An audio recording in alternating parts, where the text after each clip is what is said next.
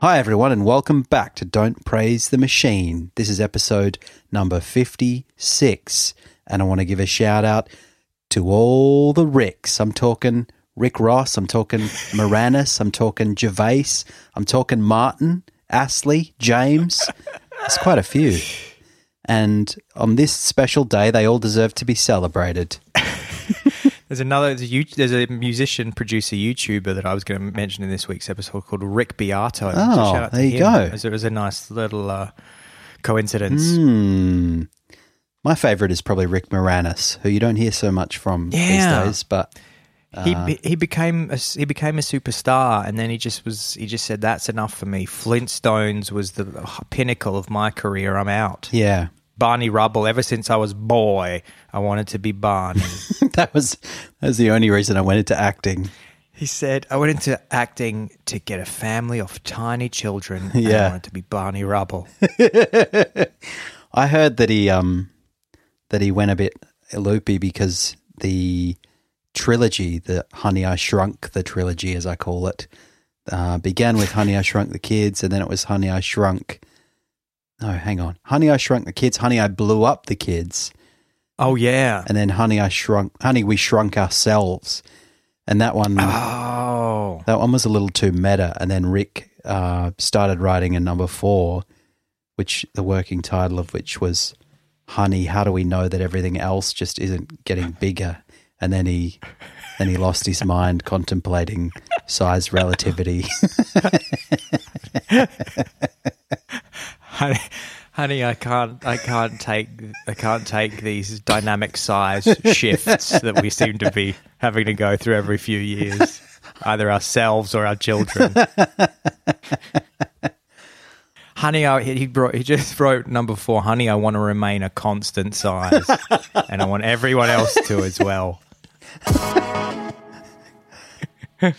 Oh dear. Yeah, and you also said last week in 56 you were going to do a lot of punches and kicks, which I liked. Yeah, I've been Karate John. I've been doing a little bit of karate during the week in preparation for this week's episode. Tell you what I have been doing. My water heater broke, so I've been Wim Hofing it a bit this week, getting my no way, getting my icy cold showers on. So I'm really invigorated for this week's episode. Wait, have you really been taking cold showers? I did this morning, yeah, because I had to leave the house and I hadn't been able to shower yesterday properly because of the same problem. And I was like, well, I can't just stink up for days and days, so I'm just going to have to grit my teeth. And it was actually, I mean, I wouldn't say it was pleasant, but I did feel good afterwards because you should just, really wakes you up. Did you start the shower and then jump straight in, or did you slowly put a limb in and then another limb and then? I had a hand in. And then I thought, this is actually going to be way more painful if I do it gradually. So I'm just going to need to tell myself, you got to step forward and your whole body's got to be in it. And then I did that. And then I thought I was going to go into cardiac arrest, but I didn't. and I just soaped up my pits and bits and I got the hell out of there. You get in, you start going, you always make that noise. I always find that the most unpleasant bit for me, and the bit that actually tends to make me bail, is the back of my neck, sort of where my shoulders. Yeah. The top, like my head's fine. Yeah. And then as soon as the cold water really starts to get into the back of my neck and my shoulders. Yeah. That's when my body really goes, you're in big trouble, you better get out of this. Yeah. I'm not sure I'd go well with having an ice bath either, because at least this way you feel as though you can leap out if it becomes too unbearable. But a bit harder to extricate yourself from a bath. You'd be fine in an ice bath if there's a bunch of beautiful green cans of Victoria Bitter floating in there. That's true. And John the Human Esky. An esky bath. Maybe I'll do that for Anzac Day on Monday. And you went camping last week? I did. Say? Yeah, I I did go camping. I spent 3 nights in the beautiful surrounds of Mount Bangor, which is a couple hours out of Melbourne. And probably the most noteworthy thing that happened was I got attacked by leeches. So you went in some sort of water? Well, we didn't go into water. body. That's what was confusing. But What? there's Land leeches? land leeches in Australia, yeah, on top of all the unpleasantness that we've already addressed on the show of the Australian wilderness, snakes and spiders and heat that kills you and water that wants to kill you. There's also land leeches. And so we're walking through these ferns that probably went up to like my shoulders. They were huge. And Okay. and then some bits were kind of not very well cleared, so you're kind of beating a path. And I guess or a couple of us just paused at the wrong moment, or maybe didn't pause. They just drop onto you. But what was amazing was this thing got into I had track pants on or walking trousers and good hiking shoes on, and it got in under my trousers and then in under I have to wear orthotics, which go up to my knees, and it got in under that. And then I felt this tiny little itch on the way back and thought, oh, that's probably nothing. I didn't really think much of it. And then we got back to camp and someone went into their tent and said, oh, everyone better check themselves for leeches. And then I did, and I had like 3 on me, just under my feet. So I went onto Reddit to figure out what to do. And Of course. and Reddit said that what's happening when the leech bites you is it's actually laying eggs, and so you've got to feed the eggs, otherwise they start eating you. So every time I have breakfast, I've been taking a little bit of peanut butter off my toast and squidging it around my calves for the little leech babies. Thanks, Reddit.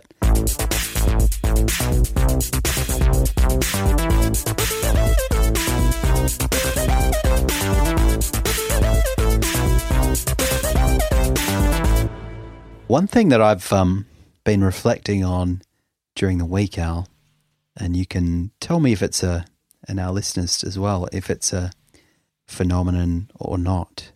A friend of mine during the week, I think on Instagram, or more of an acquaintance, not somebody who listens to the show, posted a photo of themselves, or particularly of their feet, to show some autumn leaves. Okay. And it was a lovely photo. And I noticed it's becoming autumn in the southern because hemisphere. it's becoming autumn in the southern hemisphere. Thank you. Yes, and it made me think about a time which I think is now past, when it was very popular for not just women, but I think more women than men, to post photos of themselves or to pose in photographs in such a way that their toes were pointing to one another. So it's sometimes called pigeon-toed. And I thought, and because there was something about this photo that struck me as slightly kind of retro, like it reminded me of being in my 20s, and I was thinking, what is that? And then I thought, I think it's because, maybe just inadvertently this person had a slightly pigeon-toed stance. And I thought, I reckon it's because there was a huge number of photos, like sort of trendy hipster media, or like band photos or official photos for somebody who was a celebrity or whatever, would often have them posing in that sort of pigeon-toed way. And it's not something that I really see anymore. Maybe it's because I've gotten older and it doesn't really affect my age group, or maybe it's just become less fashionable. So I did some digging on the internet to find out whether anyone else had noticed this trend. And there's a whole bunch of commentary in fashion blogs and just kind of mainstream media online about why people started posing in this way. And most of it is focused on women, although I distinctly recall some kind of indie men in the 2000s doing it as well. But there was a Daily Mail article, for example, which claimed that the trend was kick-started by Gwyneth Paltrow in 2010, that it's since been adopted by people including Katie Holmes and high-powered human rights barrister Amal Clooney, and it has a series of, I could even send you the link, but it's got a series of images of people in an awards show where And you do start to think when and you see photo after photo and they're all doing it, you think, wow, that is kind of something that was very in for a while, but has kind of fallen by the wayside. And the article describes it as, it says this: they've all recently been pictured with their hands hanging limply, knees knocked and toes turned awkwardly inwards. In short, the sort of stance you'd expect a particularly shy child to adopt. And then it then speculates as to what the reasons for this trend are, and says, the reason for this is as depressing as it is fascinating. These A-list women have worked out that a pigeon-toed pose is a quick route to looking thinner, younger, sexier, and even more approachable. Pose brings your toes together, making your calf muscles look thinner and more defined, as well as creating or accentuating the appearance of a thigh gap. But then, more interestingly, it says this: these celebrities aren't just trying to shrink their tiny bodies, they're already trying to make themselves seem less, and they're also trying to make themselves seem less intimidating. As the cameras flash away, this pigeon-toed pose seems to say, "Gosh, look at little old me in the spotlight." As evolutionary anthropologist Dr. Anna Machen explains, A-list celebrities need to appeal to two markets: men and, perhaps more importantly, other women. The pigeon-toed stance sends powerful biological signals to both genders. Celebrities are a commodity. They need other women to like them, so they go see their films, says this anthropologist. In reality, they may be highly successful, powerful women, but with this pose, they are trying to make themselves look more approachable. The awkward pose says, I'm not an alpha female, I'm just like you. And it was that sort of commentary that made me think, yeah, it's an interesting social phenomenon. I know that some people might be listening and thinking, why would a man who has a disability that affects his own stance have the gall to comment on the way other people are standing? But I've done it. Here we are.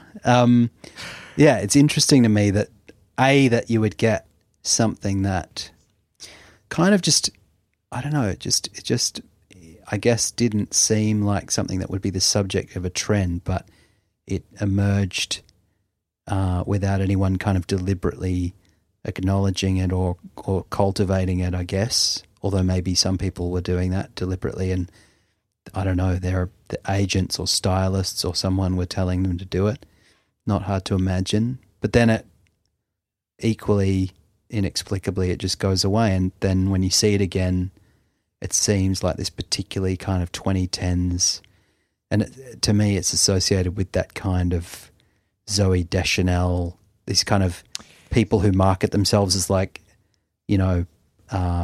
everyday regular people who are just somehow landed in Hollywood, and they're not really, they don't want to seem like they're from that world, and they kind of want to see them a bit awkward and out of place and cool.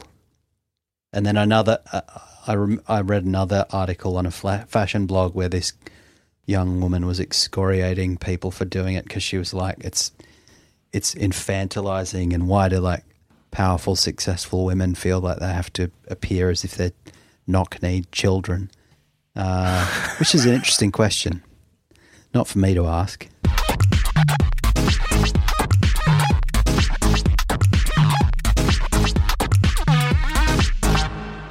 What I'm going to say, John, is something that I have been discussing with you, I think, for at least 6 months, which, again, it was similar to that thing we've done on the Wrap-Up Wrap, where I noticed a little bit of a trend, a little bit of a phenomenon that I couldn't work out if I was the first person to have. I mean, I knew I wasn't the first person to have discovered it, but it's one of those things where you don't know what to Google to try and understand, right?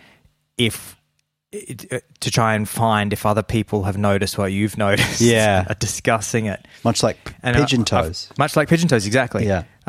So it's quite broad, and I'm going to call it what I'm going to call it, because I didn't find a word for it online yet. I'm going to call it the first name basis joke. Now, to just describe what this is, I was always aware of it in the background because I guess the place I would see it the most would be on John Oliver's Today. What's his show called again? This Week Tonight, John Oliver show? Yeah.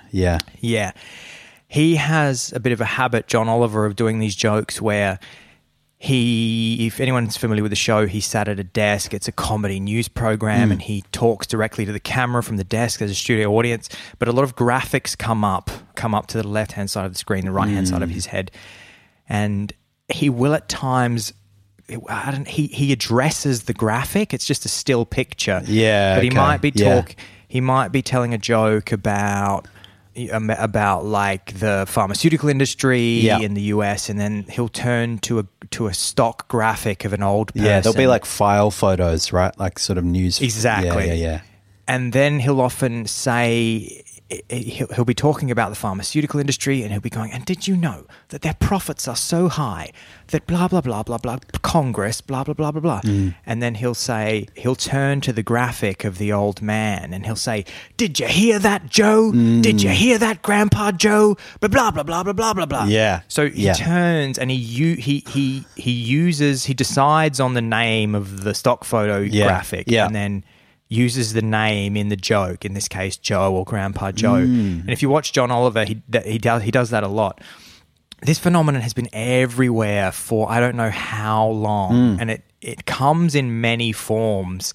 Another place that I found it, well, actually, the reason the thing that set me off was I was watching a beer advertisement, and the beer advertisement, I think it was something like, it might have been, there was a voiceover, and it might have been the kind of commercial where it said, the first ever person to invent beer, blah, blah, blah, blah, and then it showed a kind of funny, old-timey scene from like thousands of years ago with a bumbling fool who was inventing beer. Right. And then the voiceover towards the end of the ad, one of the characters kind of slips, and the voiceover goes, oh, Andy. Yeah. And I tell you what, I saw it again just yesterday. Somebody sent me a video that was all about another advertisement that was all about switching from animal meat to plant-based meat. And again, it's an advertisement just going along normally. And then at some point, one of the scientists turns to an underling and just, it's meant to be sort of lighthearted and will say something like, oh, you've done it again, Jeffrey, or put that down, Timmy. Yeah. And it's this strange, and when the ads are doing it, that it's had its time. Yeah, of course. And the reason I'm talking about it today, marketing people think it's funny. Yeah, sorry. Reason you're talking about it today. I don't like to go negative on Don't Praise the Machine. I don't like to judge people, but I can't hear this anymore. I can't hear the first name. I can't hear the first names in jokes or things that are meant to have the cadence of a joke. It's now being used as a shorthand to communicate that what's being said is funny, but it's not funny anymore. And there's a couple of other examples. I found it was a total stroke of luck that I found a TikTok video from a user. I'm going to get this right. His username is Habulari Habesha, and his video just popped up on my TikTok, and he was saying that it's now just used to telegraph that something is funny when it's not. And he was saying when we look back at comedy in the late 20-teens, he'll say using people's first name in a joke to telegraph that you are being funny will be a thing that people will look back on and go, oh yeah, that's right, everybody was doing that. It got so tired. And he was saying that it doesn't even need to be that funny for it to work. Yeah. You just need, in this example, he was saying, he was referring to another side use of it where he was saying that this is more the indignant use. This is kind of the John Oliver way.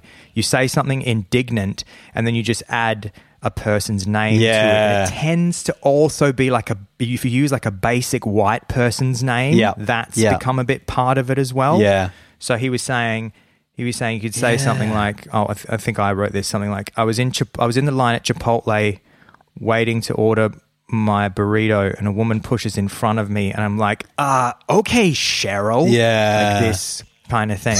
And that was also used by, there's also I think he's Canadian, a Canadian comedian called Ryan Long, and he noticed the use of it in that kind of white woman's name usage. And I think I sent this to you, where he has a bit. Yeah, exactly, where he was saying that in his new stand-up special, he hasn't really written any jokes. All he's written is white women's names as punchlines, and then he just keeps like rolling off these jokes where he's like, yeah, my girlfriend's like vegan, and we go to a restaurant, and she's like, can I have the oat milk frappa blah blah blah with vegan this? And I'm like, okay, Megan. And it's also kind of used in like office, like white office culture. You know, if you're like a white female office worker, the joke will always be, okay, Sarah, this kind of thing. So it's been multi-use. Yeah, okay. What do you think of that, John? It's really interesting because when we discussed it for the first time, when you said, hey, have you ever noticed this has been happening? I mean, it's the kind of thing where, like so many things that you point out, and then I can't help but notice them and fly into a rage eventually. Because it's kind of, I send them every time I find them now. I send them straight to you. Any video. I'm like, I don't even tell you the context. You just open the video, and then you just always write back to me and just go, the cardinal sin. Yeah. I mean, the thing about it is, I'm not quite sure what makes it funny, but I think it's kind of quite obscure. But there's something about taking generic information that's usually not associated with particular individuals, which is why John Oliver was doing it in a news context. And then, as you say, breaking the fourth wall and saying, you know, let's make this story about a science experiment that was a bit on the nose about this particular scientist, you know, named Charlie or something. And it's kind of a strange leap to make it something that's very personalized, and you know, suddenly this person who is just like a generic extra becomes like a particular identity, and there's something about that which at least 1,000 times, you know, the first time it was done as opposed to the 1,000th time was funny. Yeah, that's right. The name of the person is irrelevant in whichever context it's being used. So if you're using it in an advertisement that goes for 30 seconds, nobody needs to. And I can see why I know the reason that it's being used in advertising is because it personalizes in a way what's going on in that way that advertisers are so desperate to capture. Yeah. They want you to connect emotionally with what's happening. Yeah. And if they throw on a little goofy, let's call the man whose house has just been knocked over by the storm and it's an insurance commercial. Yeah. The voiceover will just say, we've got you covered, Mark. Yeah. And then Mark will look at the camera and he'll just sort of nod his head and smile. That's true. And then they'll sell insurance to you. Yeah, that is a good way to think of its use in marketing, and you're right. And I guess it's that idea that, you know, again, is such a big hit in advertising where they're like, they want to show you like, yes, we're advertising to you, but we're doing it in this kind of self-conscious, slightly self-deprecating way because we care. You know, we're not just some terrible corporation that's hoping that your house, that's hoping that your house burns down so that we can refuse your claim. I liked also that that TikToker Ahabulari Habesha, he mentioned that the thing now, if you can just use the structure of the first name basis joke, the thing you say doesn't even need to be funny because the first name basis structure gives it the cadence of humor he used, which I really like. So you can just I can make one up now. I can just be like, I was at a concert and a woman stepped in front of me and I couldn't see the band. Yeah. And I was like, okay, Marissa. Yeah. And I was like, ha, that's funny. No, it's not. It's not funny. I literally just made that up then and I didn't have to think about anything except I just had to think. All I had to think of was generic name. A situation where somebody had broken some kind of social contract and I pretend that I knew her name or I give her a white woman's name and it's funny. It's not. And if it's in your ad, I'm not buying your product. That's what else I'm saying. Yeah. The first name basis joke. Yeah. Everybody suddenly start noticing it. Get annoyed about it because you will once you start noticing. And send it to us. Yeah. This is the thing, guys. That's a good idea. Guys.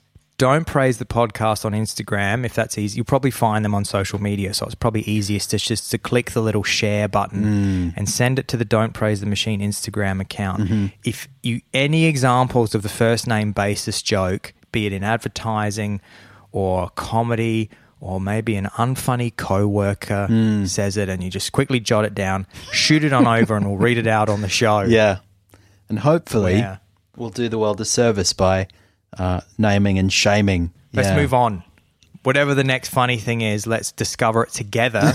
You, the Don't Praisers, and us. Yeah. And then we can also just dispose of it once it starts getting used in advertisements. That's the cycle of comedy.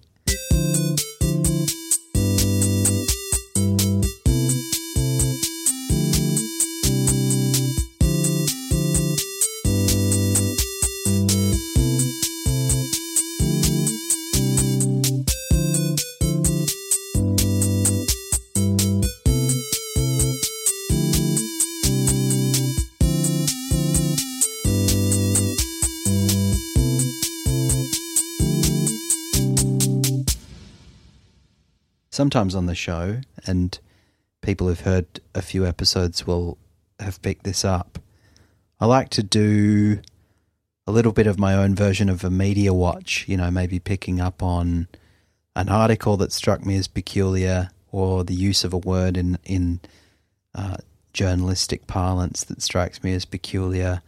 I came across a story during the week about our very own hometown of Adelaide. Okay. And it's interesting. It's called, the title of them, let me just bring it up. The title of the article is Adelaide's own Batman on a crusade to bring fun and laughter to the roads. And I'm just going to share it with you. Or in fact, you'll be able to find it if you just Google Adelaide's own Batman, because that's not a phrase that crops up very often. Here it is, though. Here we go. I got it. I found the and yeah, that photo is tremendous. Like just the first photo. Yeah, it's pretty good. Yeah. And what is just explain this. Who is Adelaide's own Batman, well, John? You look at this article. It's ABC News. Again, a major. It's the Australian equivalent of the BBC. It's a major news publication.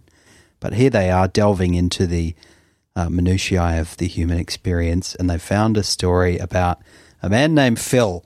And Phil says the caption on this wonderful photo, wears a Batman mask for a bit of fun while driving his Corvette.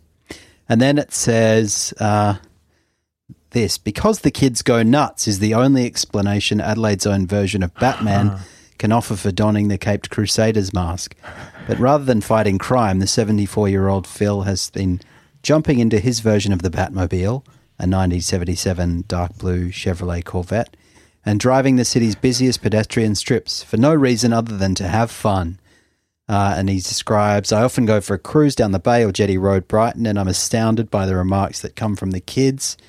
You go past them and they'll all be in the back of their car looking at my car, and then I drop back, put my Batman mask on and pull up alongside them. You just watch the reactions and the kids go nuts. And then he goes on to explain that he didn't buy the full outfit because nobody would see the full outfit while he was driving. He felt doubt at first. He says he felt doubt at first, wondering if it was a, quote, stupid thing to do, on which I expressed no view. But because his Corvette is a left-hand drive, it gave him the opportunity to hear firsthand if his antics were appreciated by the drivers he pulled up alongside at traffic lights. One time I pulled up alongside this bloke and he turned around and said to his kids, it's Batman, it's Batman. The little kid looked over and said, and I waved to him, said good day, and he said g'day, and he said, you can't be Batman because Batman's car is black. And I said, you little smart aleck. And then and then it goes on to explain a little bit about Phil's backstory. He's a collector of classic cars. He didn't have the money to pay for classic cars while he was married, but then his wife, quote, took off. And he says, so I went crazy, he laughed. And he also owns a a number of other classic cars. He works on the cars himself to keep the costs down, blah, blah, blah. He is a competitive bodybuilder. Well, he's not anymore, I think, but he spent 27 years as a competitive bodybuilder known as Mr. Abdominals. Okay. So an interesting little story there. I think what attracted me to this story, apart from the image that you observed, is the kind of narrative choice that the author was faced with. I mean, these same facts could have been presented as being quite sinister, I think. I mean, you've got a man who was recently abandoned by his wife, a septuagenarian former bodybuilder who then takes to driving around dressed as Batman and waving at kids. Who has admitted himself that the divorce sent him crazy. Yeah, exactly. Who says, I went crazy and now I drive around doing something and I was worried that it was a bit stupid, but based on eavesdropping, it's beloved. And if I was working for the ABC, I would have probably said something like, "Say Paul powerless to stop man roaming the streets dressed as Batman." But you know, they've instead portrayed it as a kind of heartwarming tale. I love the idea that all I need to do to get the ABC to write a story on me is buy a $40 rubber Batman mask and do literally nothing else but drive around in a convertible. Yeah, and some sort of you can just hire the convertible probably, or Phil will lend you his 1923 Ford T-Bucket, which he also owns. and then I could be Adelaide's own Batman. And yeah, there's just no other. I have no other responsibilities to fulfill there. And then that's it. Nobody's saying, but seriously, why are you doing this? When you sent this to me, I thought it was going to be connected to children's charities or something. I remember when you sent me this, that I was looking at it going, does he dress up for Batman as Batman for like terminally ill kids? And you're just like, nah, his marriage just collapsed and he doesn't even have the rest of the suit. and he also has grown a full mustache, so he's not concerned that also breaks down the illusion of him being Batman, because he just has this massive like handlebar mustache. I would have said, if my dad said to me, "Look, Alex, it's Batman," I go, that man's in his 70s and has a moustache and is not in the Batmobile and is not wearing any other elements of the suit. He's unwell.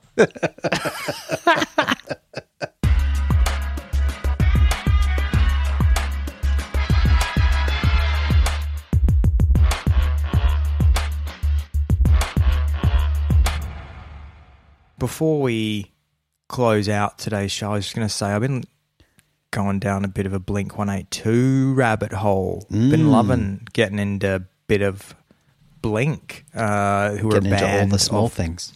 Getting into all the small things. Yeah, I was the reason that I started going down a Blink-182 rabbit hole is because I got served this amazing YouTube video by this YouTuber called Alex Melton.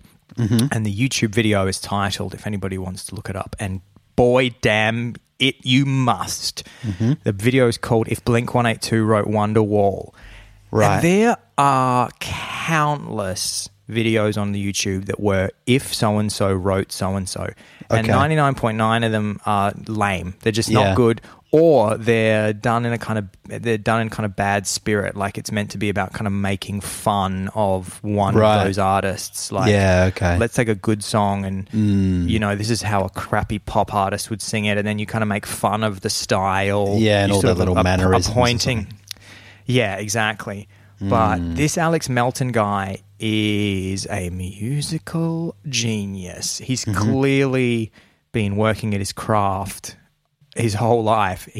So what the video is, just to explain it to you, is this guy has made a video of he's performing Oasis's Wonderwall as if Blink-182 sung it, and he plays all the instruments on the song, drums, bass, guitar. So he is performing as Mark Hoppus, Tom DeLonge, and Travis Barker from Blink-182.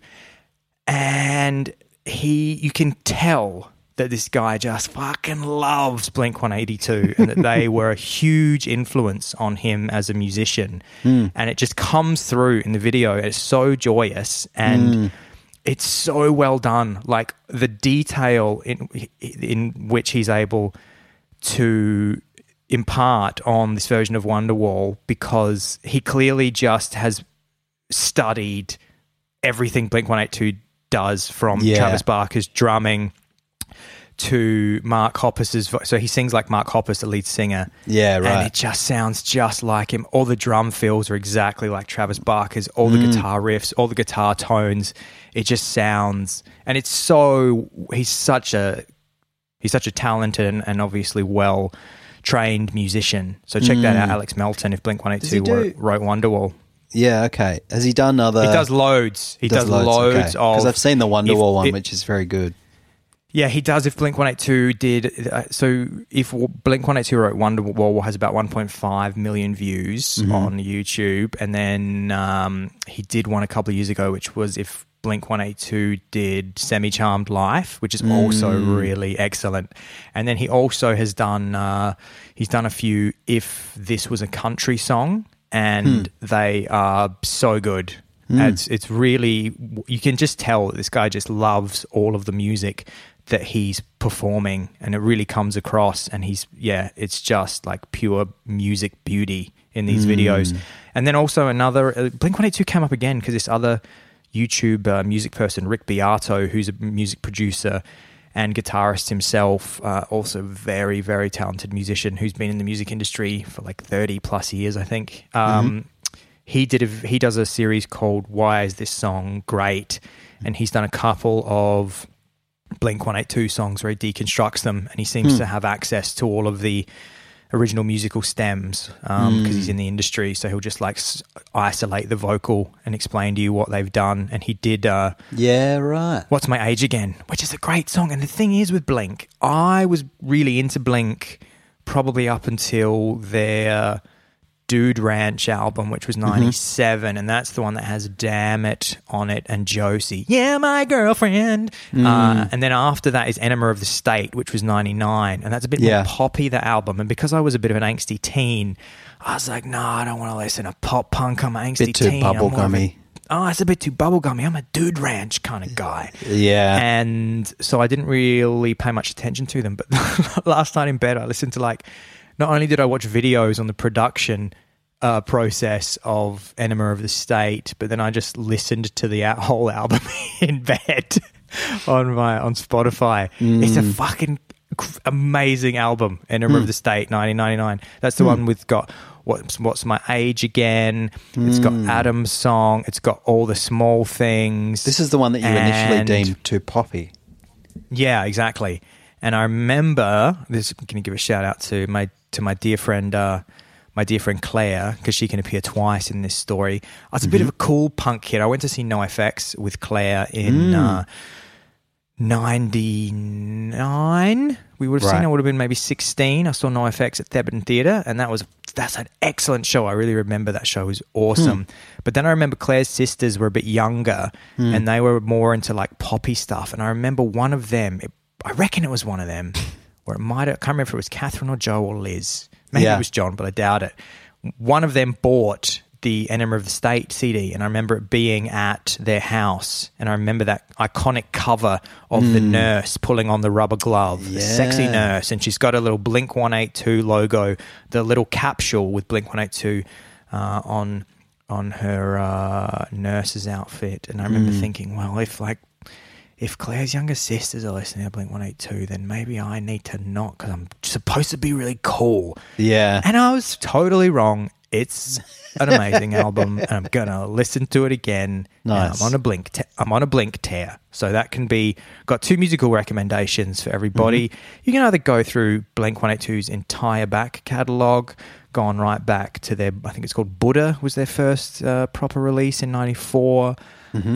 Dude Ranch, Cheshire, I think is another one of them. Yeah. They can go up all the way through to Enema of the State and keep going on if you want. That's your recommendation for the week. They are amazing musicians, pop writers. The albums are beautifully produced. Just listen to Enema of the State from start to finish by Blink-182. It's a classic. It's Alexander Holland's classic album of the week, Blink-182 from 1999. It's Blink-182's Enema of the State. And they got a little bit. They went a little bit off the rails at some stage, as I recall, because the lead singer became really interested in UFOs and aliens. Mark Hoppus. Yeah, I think so. I haven't looked that up. That might be a bit of a postscript that we can explore in a subsequent episode. I'm pretty sure. Could be Tom DeLonge, who's Tom. Yeah, Tom. I think it is Tom DeLonge. He was like, he either claims to have been abducted by aliens or at the very least claims to have seen UFOs and is a diehard believer. So I think we should have Bob Lazar and Tom DeLonge on the show and we can talk all things pop and aliens. Mate, that's going to be, there's a little bit of something for you and a little bit of something for me. That'd be great. You'd just be saying, oh, Bob, can you tell us what it was like having to reverse engineer the UFO? And I'll be saying, Tom, can you just tell me what kind of compression were you using to get that guitar sound on all the small things? It's beautiful. Man, that's a show for everyone.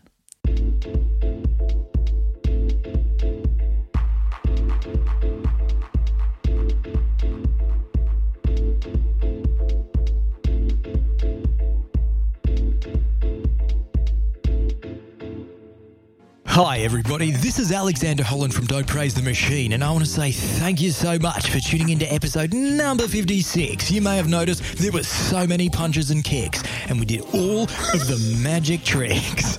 As always, I'm sat next to my best pod partner digitally from the southern hemisphere all the way to the northern hemisphere, and as I digitally look to the left of me, I see my main man, Shamalama.